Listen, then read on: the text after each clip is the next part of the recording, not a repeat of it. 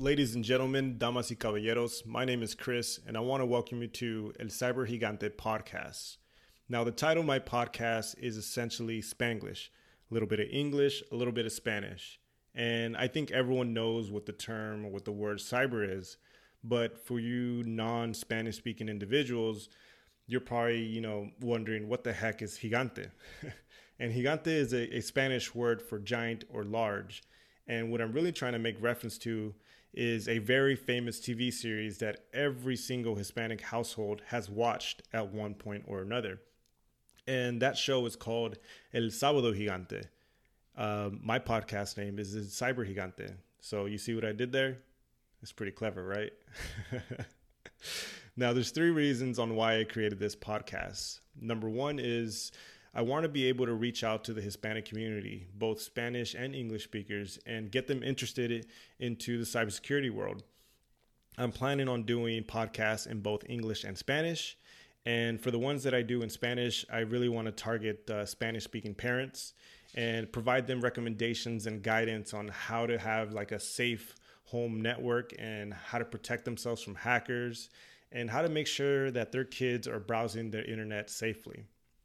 The second reason I'm doing this is because I want to use this podcast as a learning experience. I want to research certain subjects or certain areas that I find really interesting within cybersecurity and present those to you. I also want to cover recent hacks and then talk about, how to implement a hack. I'm putting a disclaimer out there. I'm not liable for what you do with that information. All right. Like whatever you do with that information is on you. Don't blame that on me. All right. I'll show you how to do things just for informational and educational purposes. But what you do with that information is all on you. All right. Just want to make that clear. The last reason why I'm doing this is because it's COVID times. And honestly, I need a new hobby. And I'm planning on doing this on a bi-weekly basis every Wednesdays and Sunday nights. Cool. So now that I got the introduction out of the way, let's kick today's podcast off. Today, I want to cover some of the basics about cybersecurity. I'll talk about three core principles or concepts that we will reference in order to develop strategies and policies for securing our environment, right? And after that, I'll talk about some key terms or words that we use in cybersecurity and what they really mean, okay? Those three core principles that I mentioned are part of the CIA Triad. And when I say CIA, I'm not talking about the Central Intelligence Agency, the spy agency here, all right? I'm talking about the cybersecurity CIA Triad. And C stands for confidentiality, the I stands for integrity, and the A stands for availability. So let's talk about confidentiality. Now, confidentiality is a set of rules or mechanisms that you put in place in order to protect your data or your information. This is ensuring that only the right people or the right person has access to that sensitive information, while all the people that shouldn't have access to it do not, right? And there's several different types of ways that you can perform this mechanism, right? You could do it through encryption. You can do it through access control. You could do it through stenography. You could do it in several different ways. The way Apple does it with your iPhone, they ensure the confidentiality of your photos, of your text messages, your call logs, or basically any type of data on your phone by giving you the capability of using a PIN, a Touch ID, or Face ID, right? Those are mechanisms that are put in place on your iPhone to ensure the confidentiality of the data within your phone. That makes sure that only you're the one that should be accessing the phone, unless you set up, you give your PIN to a friend, or you set up your friend with like a, with their thumb to be able to access your phone, right? Another example of confidentiality within Apple's products is when you're logging into iCloud, typically Apple will send you a text message to your phone with like a 6-digit code, right? And this is just ensuring that you're the right person that's be accessing this account, and it will just verify it by texting you a specific code. Like I mentioned, that's 2FA. That's what we call that. And that's another confidentiality mechanism. So for integrity, integrity is ensuring that the information is trustworthy and accurate. That's making sure that the data hasn't been tampered with, and it will always remain the same or unaltered throughout its whole life cycle, right? And when I think about integrity, I immediately start thinking about encryption in transit. This is when your data is in motion from one device to another or from one system to another. That information is all encrypted, and it's indecipherable text. You can't see, you can't understand it, right? So maybe I'll backtrack a little bit. I'll give you the definition of what encryption is. Encryption is a way in which you can change simple plain text into an unreadable format. And that unreadable format is called a ciphertext. Now, the only person that can actually translate that ciphertext into the original plain text is a person who holds that secret key or the decryption key, right? And encryption is one of my favorite topics within cybersecurity, and I'll for sure cover this in detail at a later point or on a later podcast, right? Another thing I want to call out within encryption is that there's two different types of encryption. There's asymmetrical encryption and there's symmetrical encryption. With asymmetrical encryption, it means that you need two different keys in order to do encryption and decryption. So the public key, just remember this, the public key within asymmetrical encryption is what does the encryption, and the private key is what does the decryption. Remember that. Public key encryption, private key decryption, right? And symmetrical encryption means that you're only going to use one key to do both encryption and decryption. So let's give you an example of encryption in transit for iMessage, right? Everyone loves iMessage on the iPhone. It's all backed by Apple, and it's actually fairly secure as well. And in case you didn't know, iMessage actually does encryption in transit of all your text messages. Yeah, that's right. Your public key, your specific phone, lives on the Apple servers. So let's just give it a quick example. I'm going to text my mom, hello, through my phone, right? So as I'm typing this text, I'll select hello, and my phone will reach out to Apple servers. Apple servers will send me my mom's public key so I can encrypt my message and then send that to her. My mom has her private key installed on her phone automatically, always. So when the message gets to my mom, she uses her private key in order to decrypt my message.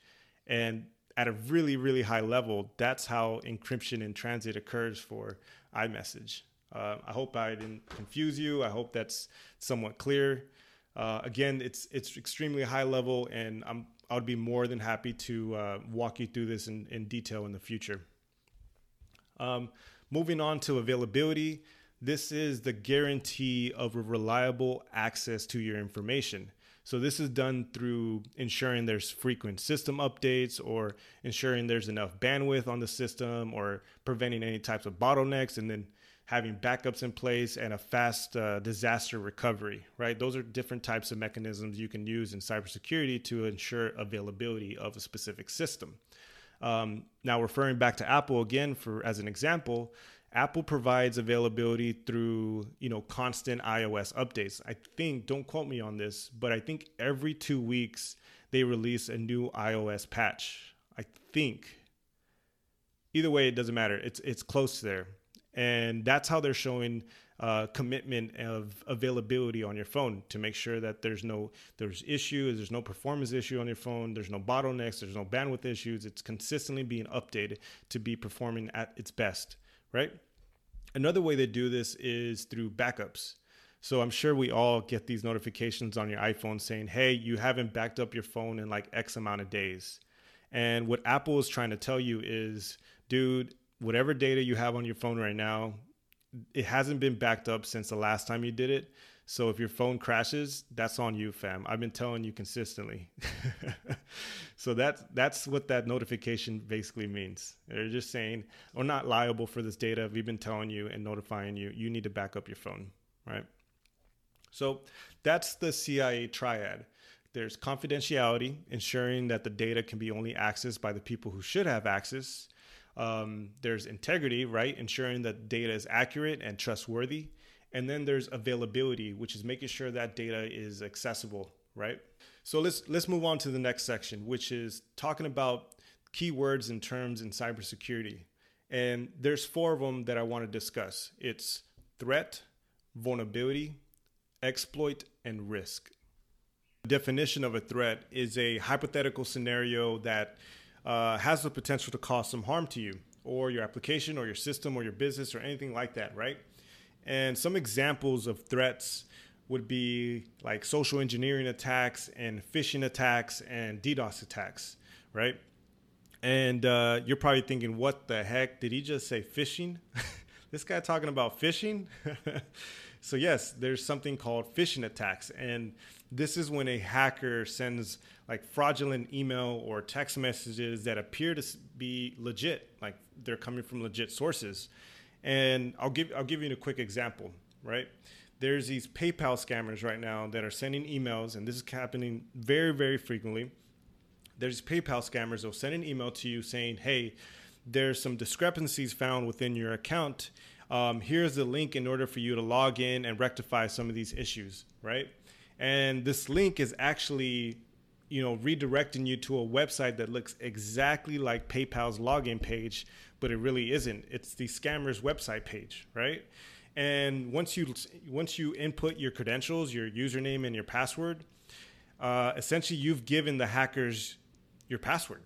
I mean, there's nothing else you could really do. And the worst part about it is the majority of people use one password for everything because it's very hard to remember passwords, right? So once you've given these guys your PayPal passwords, you've most likely given them your password to your Instagram, to your Twitter, to your, Facebook, to your bank account.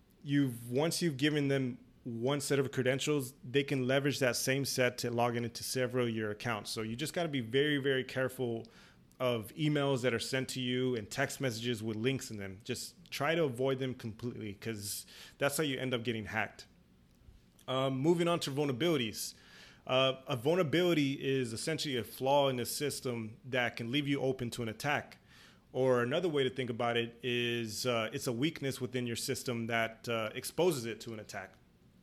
And every single application and every single system that exists has vulnerabilities. And I'm talking about every single one. It doesn't matter if it's created by Apple or if it's created by Google or if it's created by some random person. Every application has vulnerabilities. Now, the extent of the severity of those vulnerabilities and how exploitable those vulnerabilities are, now that tends to vary. And it really depends on how serious the app developer or the system developer takes security, right? So in industry, there's a security best practice for app development, and it's called Secure Software Development Lifecycle. Now, I'm not going to go into detail on the multiple stages of the SDL process, but I will make sure to cover it on a later podcast. What I really want to call out right now is that in app development, you need to make sure that you have your own security scans being performed before you release your product to the general public, right? You need to understand what types of vulnerabilities exist within your application before you make it available for everyone, right? You need to understand that risk, which I'll touch base on in a little bit later. The next term is exploit. And an exploit is essentially the next step the hacker performs after finding a vulnerability. It's how the hacker leverages your vulnerabilities, right? Now, you might hear me say zero-day exploit at one point. And what that means is that there's a vulnerability that exists within the system or this application that hasn't been figured out by the people who really want to patch it, right? So it exists, but no one really knows about it other than the hacker. So that's a zero-day exploit, okay? Moving on to risk. And the definition of risk is the probability of something bad happening combined with how bad it would be if it did happen. I don't know, it's kind of a word doozy to say, right? So I'll say it one more time. A risk is the probability of something bad happening combined with how bad it would be if it did happen. And simply put, it's the intersection between threats, exploits, and vulnerabilities. It's that intersection, right? And a lot of people might agree with me, some people might, but cybersecurity is all about risk. It's understanding the type of vulnerabilities that are currently exist within your environment, and then the potential exploits that occur to those vulnerabilities, and then associating, being like, how probable is it that these could potentially be hacked or these vulnerabilities can potentially be exploited, And this information will allow you to understand whether it's a no-go to go to production or, got to hold back and remediate some of these vulnerabilities, right? So that's what threats are, exploits, vulnerabilities, and risk. Now, I'm pretty much done at this point. I've covered the 3 crucial principles of cybersecurity, which is the CIA Triad: confidentiality, integrity, and availability, right? And I've talked about 4 different key words within cybersecurity, which is vulnerabilities, exploits, risk, and threats. And I think that's a good start for today. If you stuck around and listened through the whole thing, I really do appreciate it. If you're my buddy on Instagram, just hit me up on Instagram, send me a message, let me know how I did, give me some constructive feedback. And thanks a lot, everyone. I really appreciate your time. My next podcast will be on Sunday. Thanks, guys. Bye.